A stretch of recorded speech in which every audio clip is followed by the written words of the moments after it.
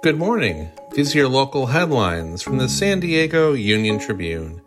I'm David Clary, and today is Monday, July 17th. The county's only children's hospital reports that it is seeing elevated numbers of young patients arriving in its ER with cannabis poisoning, echoing findings from a new CDC analysis. Dr. Natalie Laub, a pediatrician and cannabis researcher at Rady Children's Hospital, said the situation has been most dramatic for children age 5 and younger.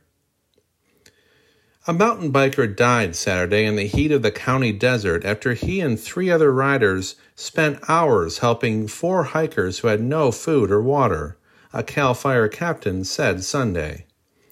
Authorities did not release details about the person who died, and it was unclear if the 4 hikers who required rescue were recreating or had crossed the nearby border.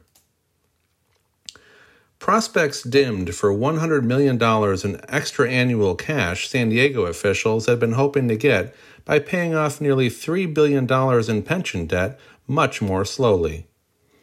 The proposal is a premature idea that would come with huge interest costs and benefits that aren't compelling enough, the actuary for the city's pension system said Friday. You can find more news online at san diegouniontribune.com. Thanks for listening.